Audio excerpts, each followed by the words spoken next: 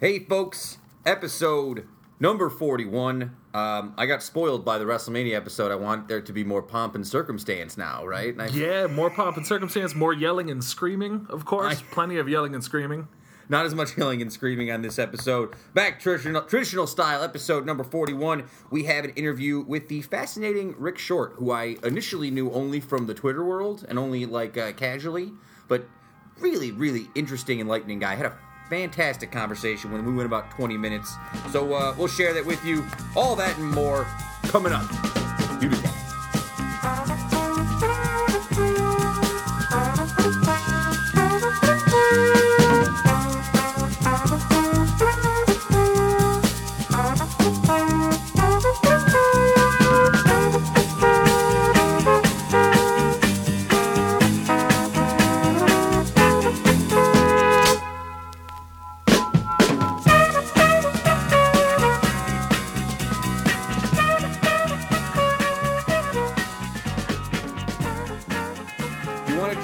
Get it out of the way now so we can say, hey, it snowed. Everyone's upset about the snow. You know, I don't think we were planning on talking about it when you were giving me the rundown of what we're doing on the show this week, but I didn't know the snow was coming, so I woke up yesterday morning and I was just, getting ready doing my morning thing, puttering around the house a little bit early.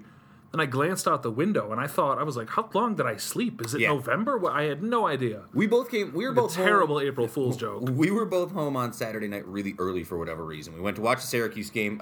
Shout out to the Syracuse men's basketball team. Great run in the NCAA tournament. Worthy of a golf clap, I would say, at least for me. That's true. They were defeated on Friday night. We were out at Nail.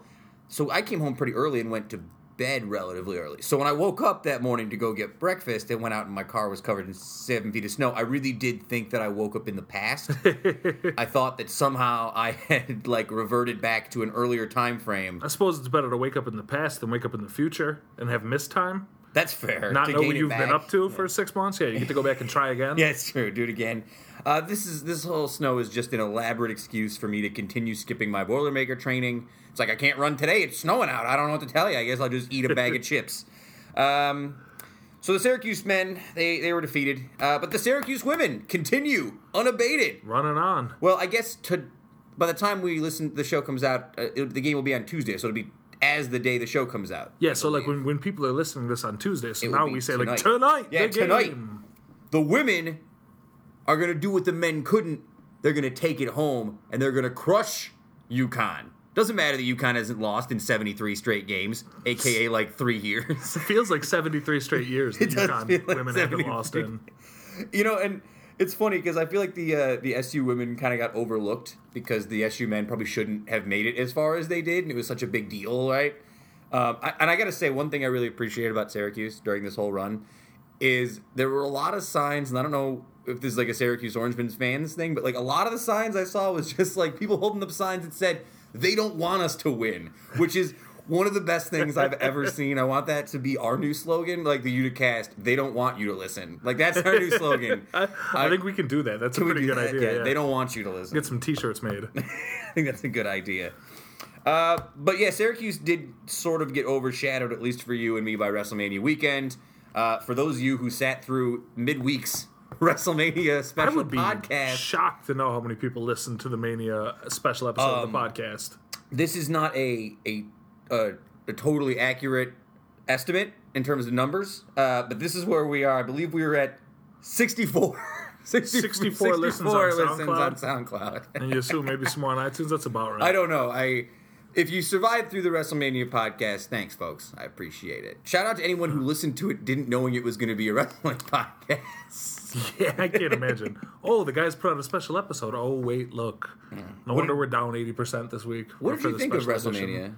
I had a fun time. It's all, what the thing is, it could have gone better. It could have been better. It always could be. But it was nice. We had a ton of friends hanging out, everybody in the room, lots of good food, everybody yelling and screaming and having fun. And that's sort of what counts. It's there for pure entertainment. I was entertained. WrestleMania is much more of it's more of a gathering type situation. There were so many people here last night, surprisingly, that it almost didn't matter what was on TV, right? We were watching it, but we could have been watching anything at that point in time. It's true. It was entertaining. I won't go too far into it for all the non-wrestling fans out there, but I thought it was Not the worst way to spend 6 hours of my day. Can we talk about that, though? It was super Holy long. Lord. I got up at one point, came, it's like still on, like it just doesn't, it would not end. This is a symptom of the greater sports world, too. Like, this is not just WrestleMania. Like, Super Bowl coverage starts at, like, noon on Super Bowl Sunday. Like, I get it, guys were excited, but there's only so much. By the time we got to the end of WrestleMania, I couldn't even leave wrestling on TV anymore. I had to turn it off. I was like, I can't look at this anymore. It's burned into my brain now. Now you know how everybody else feels, I guess, all the I listeners. know, all the time, constantly. So, Erin will be here in a couple minutes. She will. So, I know, she's back this week. I love it. Anything you want to say before we get into the show proper? No, I have nothing. I say we dive right in. Let's get Higgins in here and see what she's got to say. All right, we'll be back in just a moment, folks.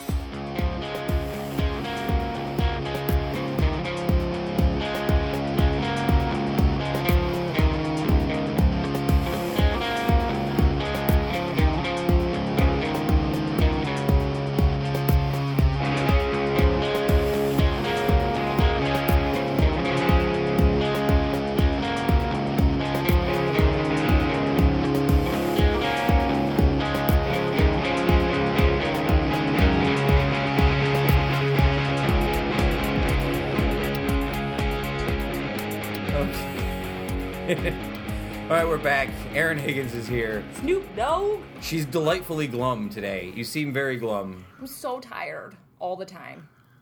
Is it because of the weather? It's not helping. It's definitely not helping. When I had to brush off my car again, I had all these beautiful spring outfits planned. It's my birthday this week. So I had all these great little spring outfits planned from my birthday week. And now I'm like back in my dirty old Uggs and my my like ankle length puffy jacket. You know, no one can see you on the podcast. You don't have to tell people that you're wearing it. You could tell people right now you're wearing like an evening gown. I have on a Vera Wang evening gown. It's Like very. Jimmy Choo's. It's puffy though. It's like a puffy down jacket, but it's not. It's kind of like that dress that J Lo wore that one time. It's very revealing. Very revealing. Wickedly cold in this weather. So, guys, I guess we should get into some stories that we've talked about a lot on the show. But we actually had a little bit of resolution on two very hot button topics we talk about on the show all the time. So How exciting. I know, resolution. We're resolving issues, guys. I'd like to think that they couldn't resolve these issues without us. I and would our like- expert analysis. Yeah, I think we were certainly No chance that hospital goes in without the Uticast. exactly. Just saying. Exactly. I actually heard they're naming a wing after the Uticast. Ooh, it's Yeah. the psychiatric wing. Yeah, But that's- that's not the point. It's like where you wing. get casts. Very good. so Hi-oh. adorable. Yeah. So last Thursday, it was announced that we will indeed be getting a downtown hospital, golf clap downtown hospital. It's going to be awesome. Yeah, it will be here by 2022 is the estimated Oh. time frame. Not like next Monday. Well, you know Takes what? a little longer. I don't care about that. I want my hospital. Nah. As somebody who frequents the medical world, I want that hospital now. You got to think too. Like I'm just thinking about, as I mentioned, you know, we've sort of championed that we wanted the hospital downtown on the show of in the course. past. I am now thinking about the massive undertaking it's going to be in terms of actually making that Oh yeah, happen. it's gonna a huge. I mean, that's why when they named the date when it's going to be done, I'm not really surprised by that date. Like No. it takes a long time to even plan and go out there and like survey the land and all this different stuff, and then relocate businesses. You have a lot of demolition to do before you can even start building. I mean, the arterial project started in 1964, and look where we are now. So imagine how long it's going to take for this to start. The arterial is starting to look actually quite nice, though. It's Now that beautiful. it's real nice to drive over now. It's really nice. Yeah. So the hospital that one kind of snuck up on me. Like, I had been sort of looking for information about it last couple weeks. I've been searching for it on Twitter. And then when it actually happened, I was like, "Oh, what do you know? It happened." It kind of snuck up under the radar for me, but Here it I'm is. glad it happened. Bye-bye to that stretch of Utica that I think needs to get bulldozed anyway. Oh. Finally. It's like coming out of the Utica Odd and all of that coolness that is the Utica Odd, and like right in that stretch close to it is what we're talking about, right? Yeah, Yes. it's basically a What's it Oriskany, called? Columbia Street, Yeah, but there's another street there that it's gonna State Street. State No, Columbia. there's and a lot of streets over there's there. another one that I'm thinking of, and it's like every time I go up it, I just cringe. Yeah, we've I talked. can't think of what We it's talk a called. lot about how this is a great way to take care of what what is a lot of work otherwise if you were just building individual places, right? Yeah, agreed. One fell swoop. Yeah, exactly. So let's move on then to the other. This is the other story That we helped solve. That we did help solve. This is more of a national story. It was in the news today. New York and California, respectively, today signed their $15 minimum wage bills into law, making them the first states in the nation to do so. Yes, golf clap for minimum wage. President Obama came out, was tweeting about it today. Bernie was also in support of it. The burn. Feel it. Hillary also in support, although from what I've heard, she wasn't always in support of it, but she seems to be now. Take that for what you will. Listen, you know what's going to happen is that we all love Bernie Sanders. We all love the thing that Bernie Sanders is doing. And Hillary's been doing a lot of it lately where she sort of piggybacks Bernie's things now to seem to, gain popularity or whatever. That's fine by me because she's going to get elected over Bernie anyway. So let's just say how great it is that she's now a champion of the things that Bernie Sanders likes. It's a smart political move. It's a very smart political move. I just don't know if it's going to work. Here's a quick quote, though, actually. This is a quote from the governor of California, Jerry Brown. Downtown Jerry Brown. Downtown. Great name for the governor of a huge state. Well, when you follow up the governor, you sort of have to have a great name. Yeah, Jerry Brown. He said, this is about economic justice was his quote. Here it is. Economically, minimum wages may not make sense, but morally, socially, and politically, they make every sense because it binds the community together to make sure parents can take care of their kids. Which is an interesting quote, because There's a lot of words in there. Well, what he's basically implying is he doesn't exactly know what the downsides of this will be, but he feels like it's the right thing to do, so they're just rolling with it, which I kind of respect, but it also seems kind of precarious, right? Like, and it's a very political answer. But again, we've talked about this. We all seem to be in support of this. 100%. Is this an end point or a beginning point? End point meaning what? Like now these two states sign it in, right? So now you assume that you're going to see a push for other states to push this in. But like, I wonder. You give it a couple of years and you watch these two states work out the kinks, because for as much as we can support this, we've gone in length on this show about this topic, and for as much as I support something like a $15 minimum wage, if you work at a company like a McDonald's, a Walmart, one of these giant companies that's making piles of money that can absolutely afford it, I fully support it. But I think there are a lot of valid arguments to be made from smaller business owners, farmers, and stuff like that. And I think there has to be some sort of a barometer or cutoff line you put in there. And so I think after New York and California do it for a while, they're going to work out a lot of the kinks, and then you might see a more finessed plan adopted on a national level. I totally agree with you. I mean, as California and New York do in the United States, generally the rest of the country follows. So it makes sense that it would be these two first with, huge population centers and all this different stuff like that to see how it goes and sort of test it out for the rest of the nation before you go tell some mom and pop farm in Kentucky that employs 3 people that they have to start paying them more and can't pay them in corn feed or whatever goes on down there. Flyover states. Flyover states. Again, the general point that I've always had with this is it just seems like it's kind of like the minimum wage raise is kind of late, right? Like $15. Oh yeah, that's one of the big things that should have been raised a long time ago. Right. We're looking at the fact that last time as far as I know, last time minimum wage was raised, it went to 9. So in some, right, it was 9 was the last raise? Yeah. So now we're talking about, it went from like 7 something to 8 something to 9. It was moving incrementally, and now it's like a relatively larger jump. Relatively. But it's a big enough jump where people are like, oh, wait, this is what should have been happening 10 years ago. It's a big jump relatively because you're catching up to 10 years of falling behind. Exactly. And I think that's what it comes down to. Runaway cost of living. Probably almost 20 years of cost of living far outpacing bumps up in the minimum wage. Yeah, exactly. And for as happy as this makes me for all the people out there who are struggling in minimum wage positions, and this means a lot to them, it does make you wonder how long before we recycle this whole system again and we're having this conversation, $15 is too low, we need to be making $20 minimum wage an hour, right? Well, to think the fact that it gets moved, so, since I've been in my job, the minimum wage has moved at least 3 times. So at the pace at which it's moving, now we make the jump, what? Now we're going to wait another 2 years before we have this discussion again? I don't think so. I think people are going to realize that we're still not making enough money. That this $15 jump is still not enough. I think there's a generational issue to this though, because a lot of my older relatives are not hyped about this $15 my price range. It's my stepdad specifically talks about it all the time. He's like, it's not for nothing. I just feel like I have 2 college degrees, right? Like, but it's a different time though. Yeah, like, see, that's okay. Wait a minute, no, because before we started taping this part, the 3 of us were sitting here and we were talking before we pressed play, and we were talking about student loan debt obligations and how like there's a fair chance that sometimes we may be in debt for life, and that's a lot of people in our generation. Better to fair chance. That's the issue that the generational divide that older folks have a tough time understanding. They don't realize. I mean, they might academically understand it at like an abstract level, but they don't realize what it's like to graduate from college and come out with crushing student loan debt.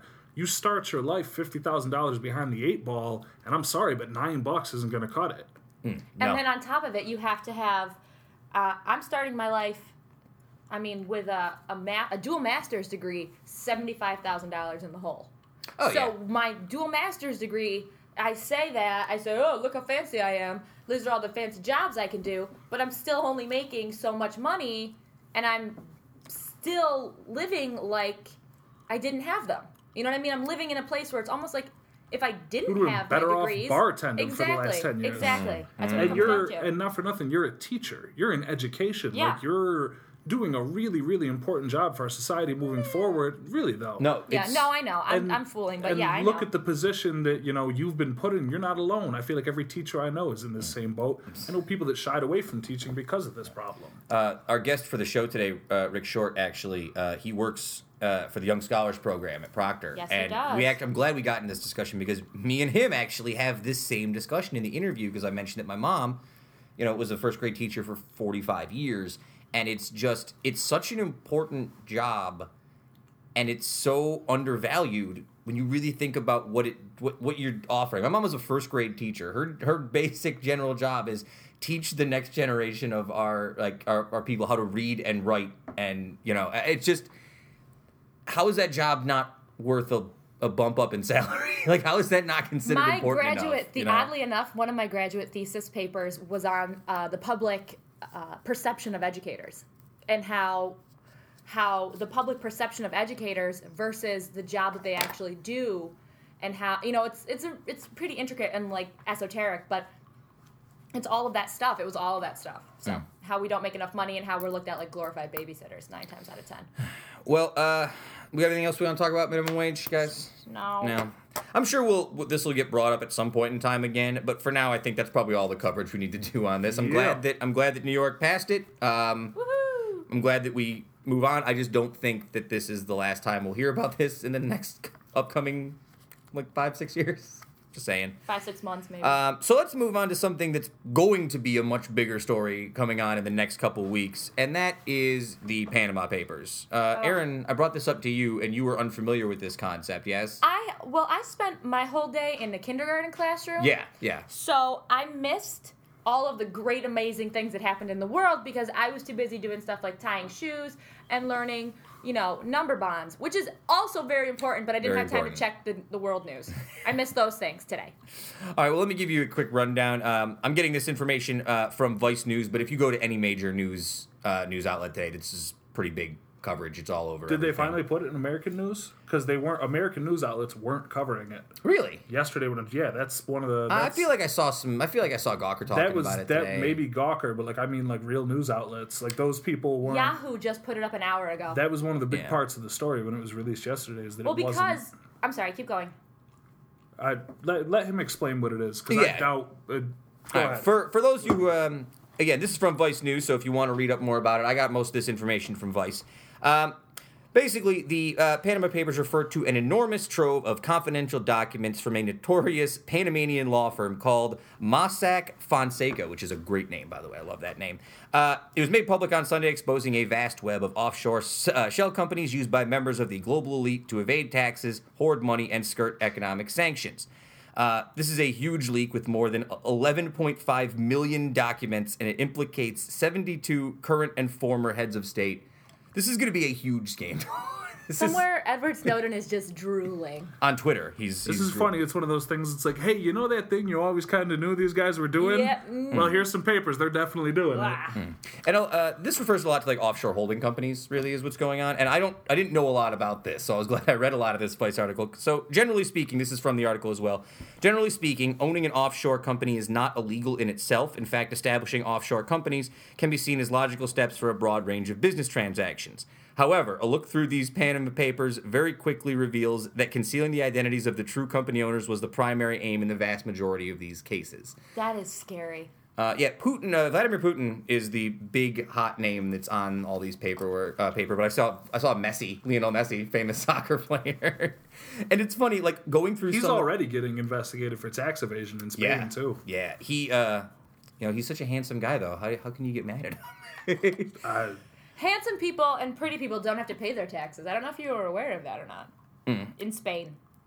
What was the one I was looking for here? Okay, so this is the one they were talking about, Vladimir Putin. The leak exposed the use of offshore companies by a number of high-level Russian government officials, including many in Russian President Vladimir Putin's inner circle. A Guardian analysis of the documents found a tangled web of offshore debts and loans collectively worth about $2 billion. And that's all led back to Vladimir Putin. $2 billion. $2 billion? $2 billion.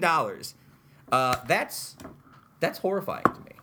Horrifying. That's a lot. You know what the crazy thing about this is? Something I was reading yesterday when all this news was kind of breaking. Somebody made the good point of, number one, a lot of people will probably get away with this because it's tough to get in trouble for anything if you're rich in the world today. Very true. But also, a lot of these people are at such a high level. Who holds them accountable? Who watches the watchmen? Checks and balances. There's not, but I mean, it's beyond, like, when it's multinational and global like this, there is no global ruling government to, like, to put these people into court and, like, what you do with them. And it's a really strange, unprecedented situation that'll probably be the biggest proof of the, largest corruption scandal in the history of the planet as a whole, which is a crazy, sounds hyperbolic thing to say, but it's not though. Yeah, no, it's gonna be a big deal. There's not a whole bunch that's been out on this story. If you guys want to learn more about it, it's going to be all over the news for the next couple of weeks. I can't wait to watch this unfold. Yeah, this is going to be. Me and Kev were talking about this earlier. I'm kind of waiting for John Oliver to throw something down on this. Oh, that's what I forgot to wear today. My Make Donald Trump Again hat. Oh. For anybody who wants to learn more, too, if you guys want to look at the news, I would suggest going outside the realm of, like, your CNNs, your Fox News, your MSNBC. Yes. New York Times, that type of stuff, you're not really going to see the coverage. If you want to reach a little more outside sources or international sources, I would go to check BBC. Check Vice News is always good. The Guardian's always good. Yeah. But just try to get a wider range of where you get your news from because different people are telling their story from different angles for reasons. So just a story that you might want to be aware of. Just keep your eye. Just something you might want to think about. That's the scariest thing is, like, they might be able to just pass this thing by and have nobody remember it's it. not like, a sexy the news scandal. The news cycle moves fast. It is a sexy scandal if you imagine that Putin was giving this money or, sending money to this offshore account while he was riding a horse without his shirt on. Is this just about your weird sex thoughts about Putin? While Lionel Messi ran around kicking a soccer ball. Ran around him. That's right. That was the attractive member of the scandal. I'm so sorry. Well, look, I don't know if you've ever seen Lionel Messi. He looks like Liam Neeson. He's not a great-looking guy. I stand with Putin. He's craggly. Let's move on. He's craggly. You just said I stand with Putin. You're on a list now. I know. Let's move on to this week's interview. Yikes. I sat down with Rick Short for about 20 minutes today after he finished speaking at a MVCC event. It was called the Positive Buzz Seminar. It was set up by the Student Affairs Department. I met up with him for about 20 minutes afterwards.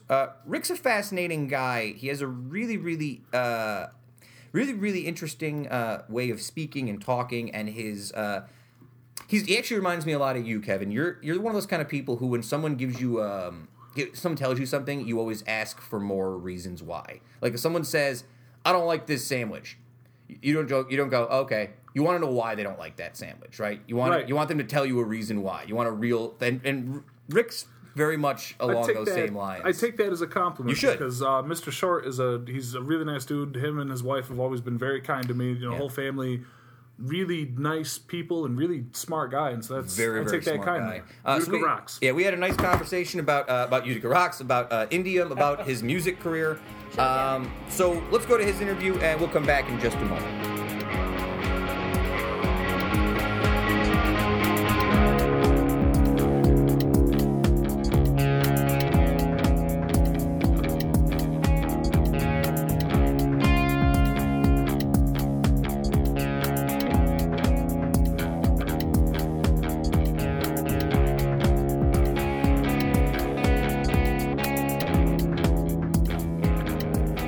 All right, and we're back, and I am here with Rick Short. And Rick, it's a real pleasure. If you want to give a real quick synopsis of who you are for our listeners very quickly.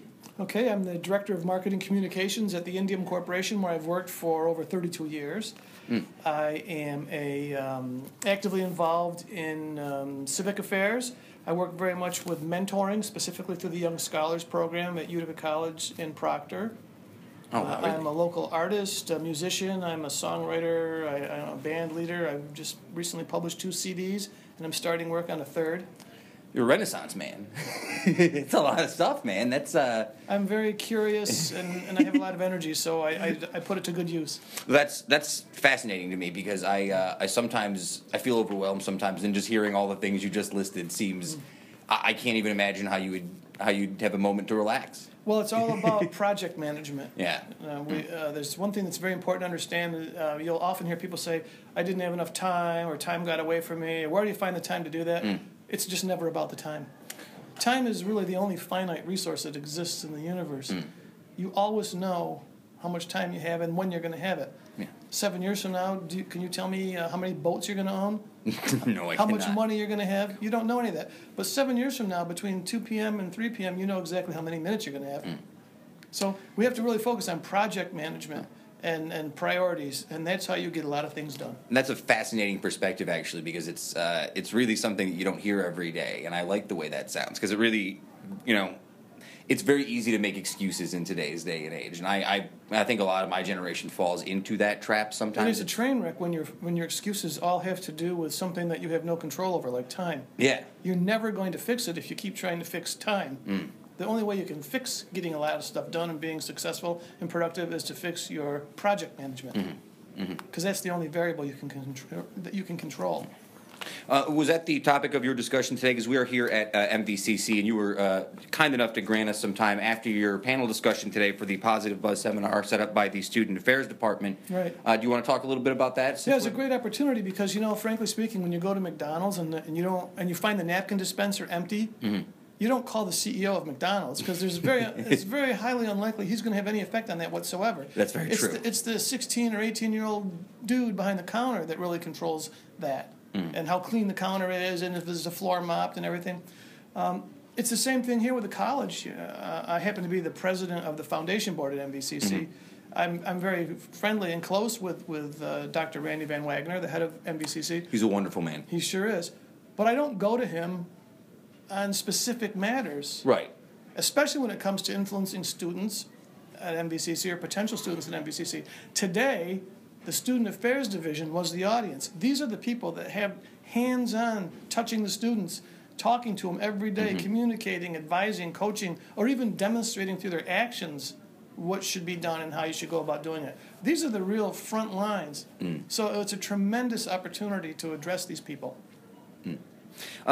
Now, that's fascinating to me as well because, honestly, I do think that we and again, I don't like to keep tying it into, a generational difference, but I do feel like my generation doesn't communicate well in person anymore. There's a lot of interpersonal disconnect, right? And by reaching out to someone on a level that's a personal level like that, like, why would I reach out to the dean when the person who I need to help me is this person, right?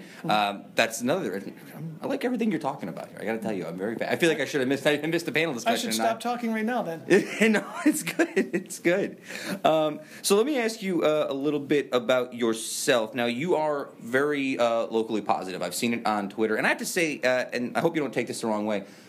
I find it fascinating how easily you streamlined into Twitter. I know you're probably in my parents' age range, I would say. And I'm 56. Yeah, so you're right in my parents. My parents are flabbergasted by technology. By the way, like Twitter works or Instagram or something like that. But you seem to have jumped right in, and it's been I knew you primarily from Twitter before I knew anything about you as a person. Right. So I think it's fascinating that you've taken this new medium and grown with it, whereas a lot of people don't tend to evolve with the new mediums. Let's break that down. Let's unpack that. Sure. Why is it fascinating? mentally incapacitated? Am I physically unable? No, I find you an outlier to most of But the why? people in your age range who I'm aware You're saying, with. okay, so you're saying just in practice. In practice. But why would they? Why? I don't get that. I don't know. I wonder sometimes if... Why? Okay, let's put it in simple terms. A lot of older people don't do it. Right, but I think... Why is that? Because they don't apply themselves. Is it because you applied yourself to? Did you have a moment where you're like, I need to take advantage of this new upcoming medium if I want to get my word out? Roughly, that's right. I'm dedicating my life to getting as much as I can, learning as much as I can, getting as much power and capability as I can so that I can give it away to other people and help spread this. I'm at a point in my life where I don't really want any more of anything. Sure. I'm all set. And what a shame it would be to just disappear over the hill into the sunset. Exactly. And let everything I've learned and all the network I've built just go to waste. So for a long time, my whole goal is how can I give away everything that I've ever learned or gained, or so that other people can benefit. And when somebody 20 years ago says, "Wow, this form of communication is coming. This is going to be extremely powerful. That you're going to be able to reach lots of people." Why would I turn my back to that? No, and I agree with you. I think that's So maybe that's it's great. not age or anything. Maybe it's just some people don't have a reason to use it. Right. I just, I think it's just funny to me because most of the people, even my sisters who are 5-10 years older than me, they just chose not to embrace these new technological mediums. They're just like, nah, I'm not interested. I'm not interested. They don't have a goal for it. Yeah, I guess that's... That's what I'm trying. See, I don't ever just approach something and say, "Oh, look, I just see this situation. Isn't that interesting?" I always try to break it down and try to get to the root of it, so I can learn something and maybe leverage what I've learned. And that's what I'm trying to do now. And I guess what we're both saying is that if a person has a reason to do anything, they'll climb walls and swim rivers to get to that thing. And if you don't have a use, you don't care. Well, it's motivation, too. You have to have that drive in you. And I don't know if that's something that everybody always inherently has. And it's harder for some people to get that motivation up or get that drive going. But I think everyone does have it. I just don't know if everyone knows how to... Some people don't have the resources or the opportunities. And a lot of times when a technology explodes, if you don't learn it right along, it's hard to jump in the middle unless it gets very mature. Then when it's real simple, then it's easy to get back on. But in that, there's an awkward middle period, which we're probably getting out of right now when it comes to social media. Because, just like anything, like using a computer, the first computers were really hard to use, and they got even harder and wilder and weirder. Oh, yeah. Then the variety went wild, so it was even harder to kind of figure out where do you jump in. But now computers are so user-friendly. And I think the Internet's kind of become that way now, too. So I think in the future you'll see a lot more old people using the Internet, social media. Well, I hope it's not totally off base, but I still feel like the technological boom that we've had is still very early in its infancy. It all happened very quickly, so it seems like so much has happened. But in reality, it's probably only been about 15 years since most of this was really presented to us, and it probably still isn't in the stages where it's at its most efficient state, I would imagine, either. Totally true. Yeah. We're at the earliest of days. Yeah. Interesting. Now, you said you were at Indium for 32 years, which congratulations. So far, and I don't mean this to be flippant. Like, one of the things I always knew about Indium is that they have a phenomenal logo. I think they have one of the best-looking corporate logos in the entire region. But I think that speaks to a bigger point, is that I don't know if most of the general public actually understands what Indium does as a corporation. Indium was founded in Utica in a garage in 1934 by a chemical engineer, a very curious, hardworking, diligent, focused man. Much of his personality is still alive in our company even to this day. We are basically a collection of materials scientists that applies our knowledge and expertise with materials and their applications to real-world situations. So, for example, we make materials that are used to build the smartphones or laptops or Fitbits or watches or whatever. Pacemakers inside of people's bodies, life support units in fighter jets. We've been on the space shuttle. We're currently on Mars. So all sorts of electronics, primarily but not exclusively electronics devices, are made using some form of the materials we make. The way I like to describe it is, we've all heard the phrase Intel inside. Right. We're inside Intel. Interesting. Now, why do you think? Now, a lot of the nano talk goes a lot in this. It's going a lot around in the region lately. We've been talking about it in the show for going back to almost 40 episodes now. It was a topic of conversation. Everybody's early talking on. about it, but who's doing it? That's a fascinating point. Like it's a topic. It's a topic of conversation that gets brought up. But Indium seems to be a company that's already Right. been in the Right. technology world for saying going back 32 years. Why don't Indium get talked about in the same space as the nano stuff? Well, we've been a nanotechnology material manufacturer for several years, the first in upstate New York for Sure. a long, long time. Why don't people talk about us in the community in regard to that? I think it's because primarily we don't have customers in this area. Sure. There's literally no one here who can buy nanotechnology that we manufacture. Right. So we don't spend too many resources promoting something that there's no customer in the entire region. Right. That makes sense. That's Yeah. why a lot of times the only times I ever see the Indium logos are on like guys' shirts, like my buddy's dad who has the T-shirt Yeah. because he works there. Yeah. Or at the Comets game, I see it all the time. Or back in Right. the in the Right. old day at the Blue Sox Stadium, I remember seeing it on the Right. on the home run fence. Right. Well, yeah. If we had nanotechnology consumers in this area, we'd be promoting it in this area. I didn't know this about you, but you mentioned it earlier. You were involved in the Young Scholars Program.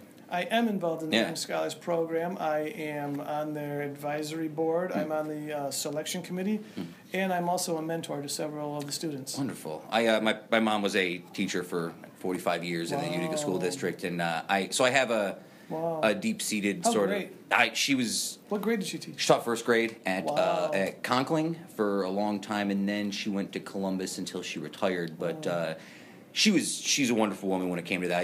She was a first grade teacher, which to me, I used to go every now and then. I'd go to her classroom and go visit her, and the kids knew me as her son. I remember sitting in the classroom one day because she had to run to the copy machine. She said, "Can you just sit in the room and watch the kids for a minute?" Right. And the minute she walked out of the room, every kid's hand shot up. They're like, "Can you rip this piece of paper out of the book for me?" And I'm just like, this is overwhelming to me. I can't even imagine how she's had the patient. Like it was too much. It's like sensory overload It's for me. almost like you can never learn that. You are it or you're not Yeah, it. and she carries it over to her real life too. She does have that sort of like that first grade teacher mentality in her whole life. Yeah. Share, be nice, play nice with your friends. I know what you're talking about. Yeah. My wife was a teaching assistant in kindergarten and elementary grades for almost 20 years. It's an underappreciated job, and my mom wasn't hard up for money, but my parents were divorced, so she went through some times when it wasn't always easy, and it makes me think, she did such hard work, and I don't think teaching is a job that quite gets the respect it maybe once did. I don't know if it ever had a. I wouldn't use quite. I would say it certainly does not get the respect it deserves. I'm not knocking anybody, but Oh, you yeah. can think of lots of professions that we pay a lot more Yeah. to people, Yeah. and they're not taking care of our kids, forming our kids, forming the next generation of people that are going to lead our community, The like level teachers of do. Yeah, the level of like actual, what's the word I'm looking for? The generational importance of having someone at that level teach you Right. from wrong and the basics of Right. how But to define yourself. Be a as part yeah, of teaching that it's- because kids learn that at home and they That's learn true, that yeah, in their that's families fair. and neighborhoods. But they're a part of that, and they're a kind of a bridge. They're almost a bridge between the familial setting and the institutional setting. They connect us as we grow from what we know at home to what we know out in the real world. yeah. So it's a hell of a role. It's a very powerful role. Much more important than many other jobs that we pay more for. It's funny as I was a kid, I was a big sports fan, and I still enjoy sports. But it's funny. It's sometimes hard to watch when you think about what's really going on when you're watching like a professional sporting event. Well, just you know remember, what I mean? Like, a lot of people say, "Wow, why do these guys make so much money?" Well, that's because of you. right. You buy the product You they buy the advertise. product, yeah. You put the money on the table. At that point, it's just a matter of how do they divide the money up on the Right. table. Would you rather that the hundreds of millions that go to the player just goes to the owner? Absolutely not. But then you wonder. So how would you divide that money up? See, that's the there's- conundrum. There's no right answer. What it boils down to Yeah. is we're paying too much for something, Oh yeah, and it's and it's all on us, so we can't really complain. and that's actually a broader issue too than I think just sports, because you are totally correct. I think about I hear people ask the question all the time: how does that guy make so much money? And It's you're right. not Derek Jeter's it's- fault that there's yeah. $200 million If sitting you- on the table. If someone offers you a professional athlete and someone says, "Hey, you want $200 million to play baseball?" Yes, please sign me up right now. Is it his fault that No, he got no, no. offered that contract? No, not no, at no. It's nobody's fault. It's an economic reality. Yeah. It just is. It's a crazy world we live in, isn't it? Let's get into something else that I do have a little bit of interest in as well. You said you've been playing music for a long time. You have 2 albums, you said? Yep, I published 2 CDs as the Rick Short Band, and I'm about to start work on a 3rd CD. What do you play? I play guitar. I write the songs. All the songs that I record are all original music. Awesome, wonderful. Yeah. And Wonderful. what I'm trying to do is channel the classic rock genre, that style, that instrumentation, that attitude, and that vibe. We're all familiar with the term oldies. Oh yeah. Well, what I'm trying to do is create newies. I like that it. old vibe, but it's a new song. Well, I think that's a fascinating thought as well. Because I grew up playing music. I played in bands for years with the guys, and I was young, and when you're young, you play the type of music that's popular that you like. But as I got older, my stepdad used to listen to a lot of classic rock when I was a kid, and I would sort of make fun of him, like, what is this? And now as I get older, I listen to all these same songs, and it does sort of transcend. Like I used to make fun of him, like, who's this Elvis Costello you keep forcing me to listen to? This. He performed right here in Marcy, New York, by the way. Really? Yeah. Wow. At a tremendous venue called 4 Acres. It was really part of my formative late teen, early 20 years. A lot of famous people performed there. Huh. I would love in to the see day. Elvis Costello. In their day. Oh yeah, he was right here. I'll ask you this then. This is a topic conversation we've talked about pretty recently on the show. What's your thoughts right now on the way the local music scene is compared to what it was 20 years ago around here? Well, I would love to see 2 things. Bands that could draw an audience that would attend. Yeah, I think... you can criticize every facet of the whole, or you can talk about every facet of the whole chain of events, but what it really boils down to is, the way I see it from the point of view of being a band leader and a songwriter and a performer is, if I've got 7 people in the room, I'm not doing a good enough job to draw more people, period. I can't blame anybody. I'm not going to blame you, the venue owner. I'm not going to blame the weather. I'm not going to blame the kids these days don't get it, or old people don't come out of the house. That's a bunch of excuse making. Quite literally, if Bruno Mars were to show up today, people would come on out the and see MVCC him, campus, you'd have a problem. Oh yeah, right? Big problem. Because he's good enough to draw. Yeah. Right. On the other hand, I do believe that there are, unlike when I was a teenager or in my 20s, when we had almost no other options in life for entertainment besides 3 television stations or the lawnmower. There are so many things for people to do. There's a lot of competition. Easily distracted society. So I don't blame people for saying, I'd rather sit on the couch and watch 500 channels and then check out all sorts of stuff on the internet, on and on and on and on and on. I can understand how that consumes a person and even ultimately greatly affects a culture and even their own personalities. That's just reality.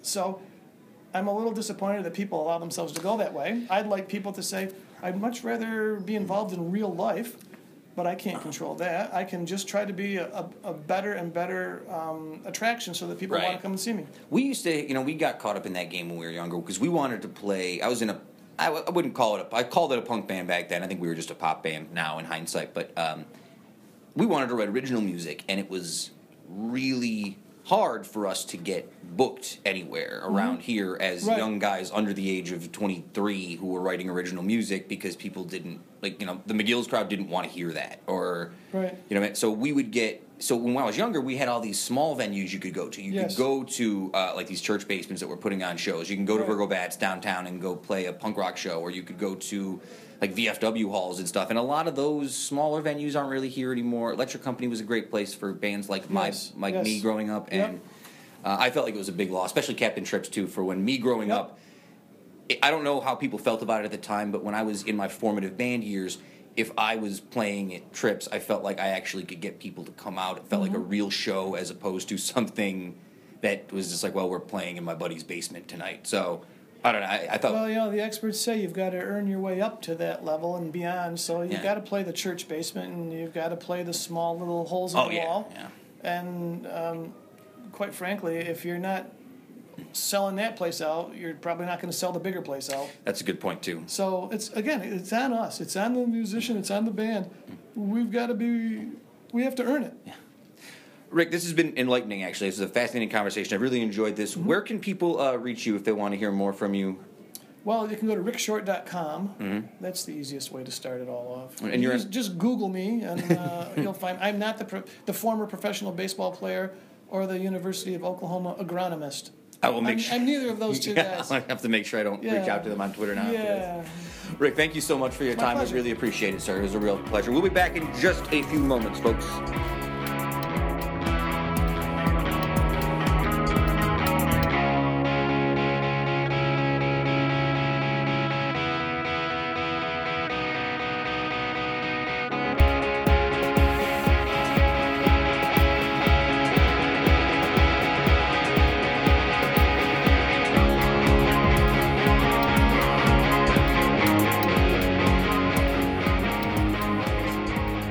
And we're back.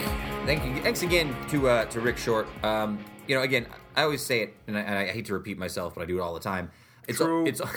It's always really nice talking to people who I only peripherally have known, and to really get to a sense of what they're really about. And he's a really, really, really fascinating guy. I think I said fascinating like 12 times in that interview. with him. Fascinating is a big word here. You like fascinating? You like establishment? You like folks? Well, I'll I'm gonna make a bingo card for the all right, listeners. at I'll home. give you reasons. SF Doom bingo. I'll give you reasons for all three of those, by the way. Okay. It's the funniest thing. Fascinating is because for some reason I find the word interesting to You like be to say- aggravating. Like the word interesting is a really lazy adjective. I feel like interesting is what you say when you know somebody's lying to you. They're like, Interesting. "Oh Yeah. yeah, no, I didn't do that." You're like, "Oh, interesting," because so a lot of times I will exchange fascinating for interesting because I think it gets across the point you're trying to get across better.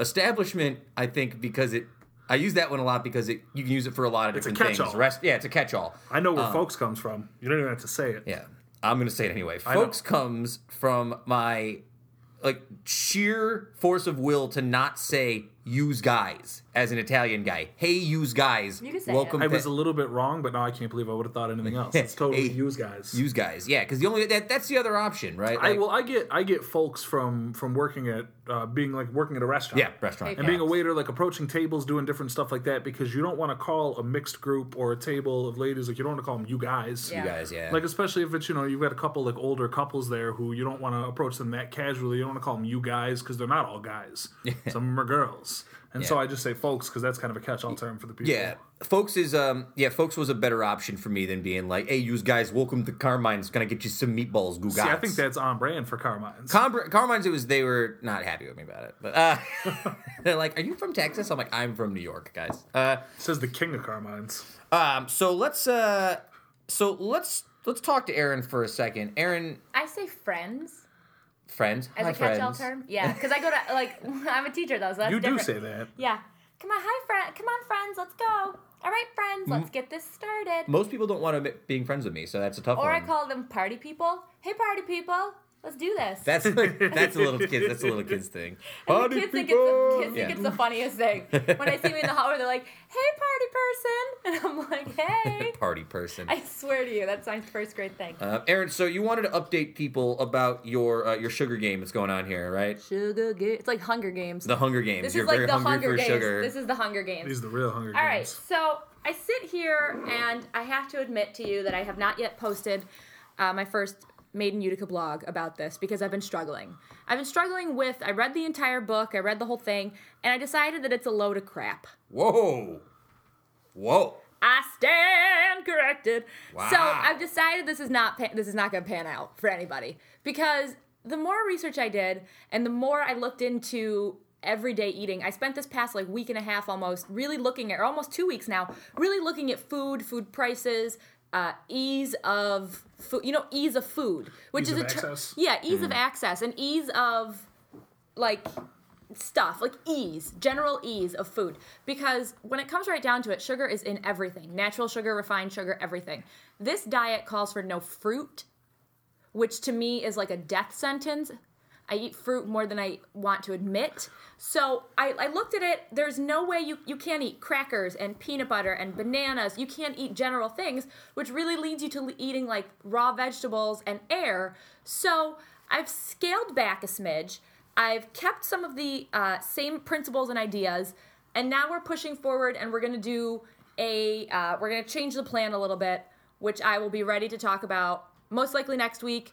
Look for the blog post. I don't know. I don't want to say the plan that we're working with. It's going to be essentially like a Weight Watchers program where there's points and where there's stuff of that caliber.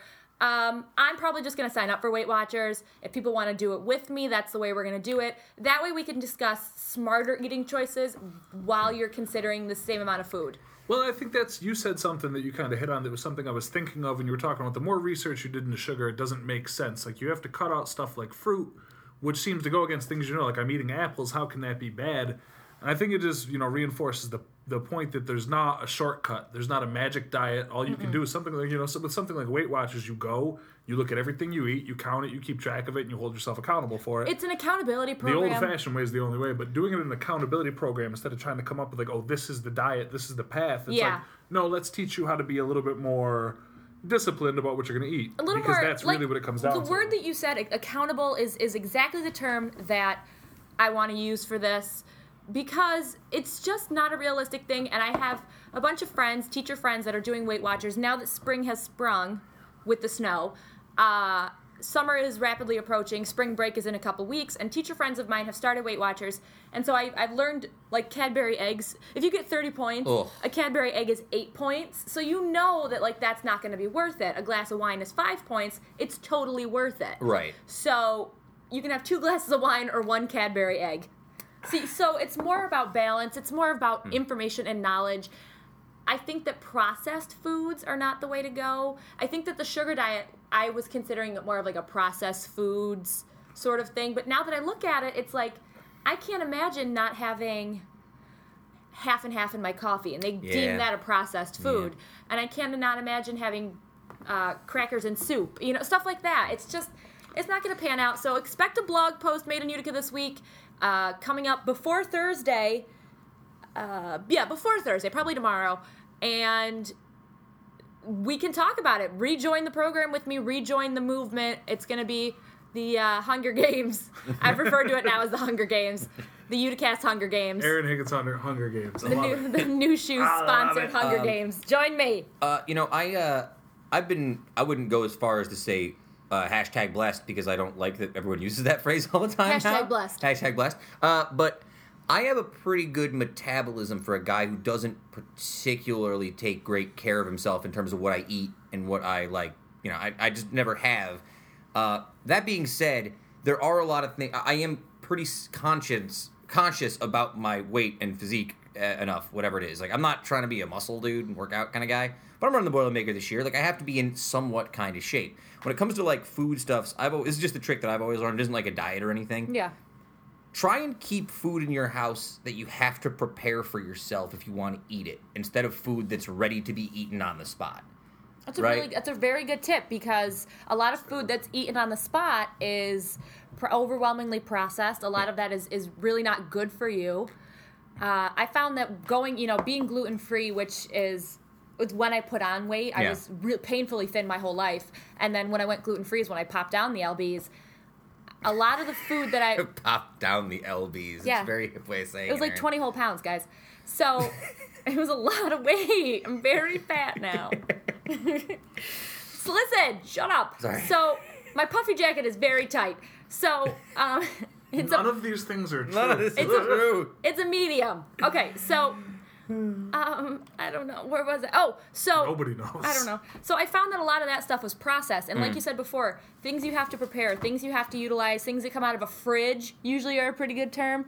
When you go grocery shopping, it's like, this is what I want to do now, though. This is where this program is going, is to talk about ways that you can, the tricks that you need to learn. Stay on the exterior, like the perimeter of a grocery store. Yeah. Stuff like that. Stupid little things that you can utilize in your everyday to make yourself feel better and feel healthier without really pushing it to the extremes. And for me, it's very simply, I like to eat late at night. So if I go into the kitchen and there's a bag of chips, I'm going to eat it. If there's not, the only other prep thing in the house, maybe like an apple or something, like a bagel. Okay, probably still not good for you, 10 o'clock at night, 11 o'clock, but I'd rather eat a bagel than a whole bag of Utz potato chips into my fat mouth, which I would do. It's like, it'll happen if they're here. I have a cup of coffee in the middle of the night. I'm having a cup of coffee right now. Exactly. All right, so let's move on. Italians. Hey, Gugats. Let's move on to something else. All right, I'm ready to admit it. My Liverpool soccer team is done for the year. The Knicks are terrible. It looks like hockey season's going on still, right? I don't Is know. that a thing? Yes, Hockey because it season? normally ends when basketball ends. However, WrestleMania was last night, so that's the end. I'm finally ready to admit it's baseball season, guys. da-da-da-da-da-da, Yeah, the Mets. The Mets played yesterday and they lost, but it was a glorious loss. And I got to tell you, and this is like a 10% problem. The only really, I've been saying for a long time in the show that I'm not a huge fan of baseball anymore. I don't really like it the way I once liked it. That being said, I've been the commissioner of a fantasy baseball league for almost 9 years, and we did our fantasy baseball draft a couple nights ago, and now I'm back in, right? Like now, because of fantasy baseball, I'm sucked in, which is an interesting way to consume sports in this world. I still don't get fantasy things. It's the fun to players are gamble. real, It's a but lot. I don't do it either. It But seems the like a lot. games are a fantasy. Like, what's the? Is this like Dungeons and Dragons for sports nerds? So you're basically saying, is this real life or is this just fantasy? I'm caught in a landslide, guys. It's gambling. It's gambling for sure, right? The same way that anything else is gambling, except much like a degenerate poker player will tell you, like it's not gambling. I know the system. Most professional like fantasy people will be like, oh no, it's not gambling. My team's amazing. I know how to read the stats, as I'm if sorry, no did you one say else. professional fantasy people? Oh, dude. Are there professional like fantasy wizards? Yeah, dude, those fan draft and FanDuel and DraftKings people are just making Yeah. money. Whatever. Uh, Those people so- make me really uncomfortable. On a scale of 1 to 10, how excited are you for baseball season? Oh, I'm like a 48. Are the Mets? I barely slept Saturday night because the Mets were playing Sunday. I was so psyched. I was super jazzed. I knew we were going to lose because all the hype that was going up. We played the Royals, which, by the way, was the first time World Series rematch. that was a World Series rematch. And I learned on Saturday that that was planned prior to the World Series. So it was just sheer luck that that happened.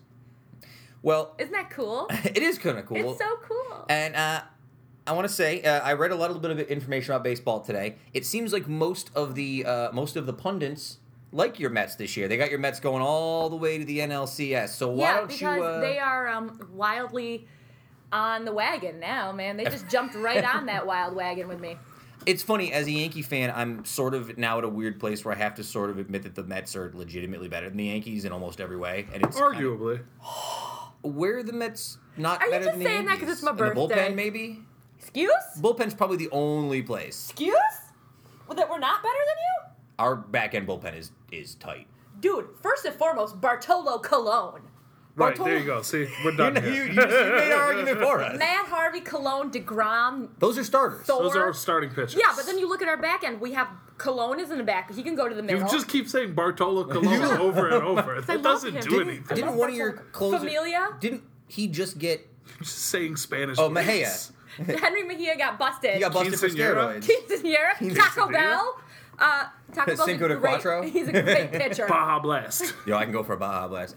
Cool Ranch. No. What?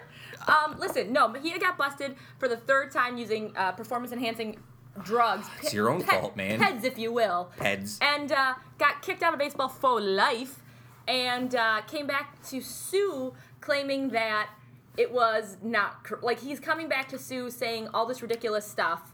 It wasn't me. I was on a medication. I never did performance-enhancing drugs. Like, dude, please. You couldn't pitch to save your life. Of course, you needed something to help you out. I never liked him. But do you know who we do have in the back-end bullpen? Who do you have in the bullpen? Bartolo Colon. Tolo Bar- Colon. Hansel Robles, who, mark my words, Hansel Robles is going to come out and be popping this year. He started last year. He was unbelievable for us. He came out during one of the World Series games. The World Series, the playoff game. Playoff. What's it called? The World Series? No, before that. When The you have playoffs? Is it called the NLCS? playoffs? Yeah, NLCS. I don't care. When that dude that I hate, whose name I can't think of right now, slid into second base and knocked the feet out from Robert Ruben Tejada. What's his name? Just thorough analysis. Is this the guy for the Royals? No, he plays You- for some other team. Cubs. No, he plays for something else. Oh, God. Cardinals. I don't care. Not the point. I hate him. I hate him. And the next we Off had the rails. and it was Bartolo Colon who was pitching. Long story short, Hansel Robles came in because Bartolo was stinking. So they got rid of Bartolo, and Hansel Robles came in, and he hit the next dude with a pitch and went like this. Which you can't see me right now, but I'm making a real defiant, like, come at me, bro, face. And she's got her arms up in a W. Like, It's very what? good. He's the coolest dude. He throws pitches at people's heads because he's angry about the way they treat his team. Oh my God, it's amazing. Maybe cutting the sugar out is the move. I haven't had any all day. You're drinking Sam's coffee with It's all delicious. that sugary cream in It's got there. a ton of it, actually. There's no cream in it. It's Coffee Mate. It's the same. So Well, technically, there is no cream in it, yes. before we move on to our next topic, why don't you make a prediction for what's going to happen for your New York Metropolitans this year? We're going to win the World Series this year. It's a known fact in statistic land, in a fantasy statistic land that I'm now running, that the second place team has a better shot of winning the World Series the year after. And I think it's happened a handful of times. So I'm going with the fact that we're going to win the World Series. Well, I'm glad you're not prone to hyperbole. No, it stunk a lot watching the Royals lift the banners and stuff yesterday. It was a really tough move. We were really classy. They announced us as the NLCS champs and the whole shebang. I still have all my T-shirts that say we're going to the World Series, so I got to reuse those. They were really expensive. So it's gonna be a good day for us. It's gonna be a good season. We didn't start off strong, but we made a good showing. We didn't have quite the analysis that she did, Kev, but what are your predictions for our beloved New York baseball. Yankees? Yanks in 6. Oh, snap! Your boy's retiring. How do you guys feel about that? Our boy Alex? Alex is retiring. In 2 years. In this year. Look. It's like saying I'm retiring someday. I'm retiring in 35 years. Look, Alex can take as much time as he wants because there's no more natural sight in baseball than watching that beautiful swing hit a dinger out of Yankee Stadium with You make me want to throw up in your into my coffee. into your Yeah, now thanks. and creamer coffee. All right, let's move on. That reminds me. We're going to the Hall of Fame this year. Yes, 100%. 100% because who's going? Sam, can I tell you how many years in a row Aaron Higgins has been telling me personally in our personal lives here Like that 6 years now. that we're literally. going to the Hall of Fame Like- every year. She's like, we got to go see this person. No, we're really going to do it this year because this guy's in. I just nod and I'm like, that sounds great. And every year I go with, like, my let's dad. just make the plans. Yeah. Just about. No, but we're going this year. We're going to go for the whole weekend because it's Mike Piazza. And My that sister- dude was I'm going to my stay with sister Liz. lives in Cooperstown. Yeah, I know. I've already arranged staying with her. I already called her.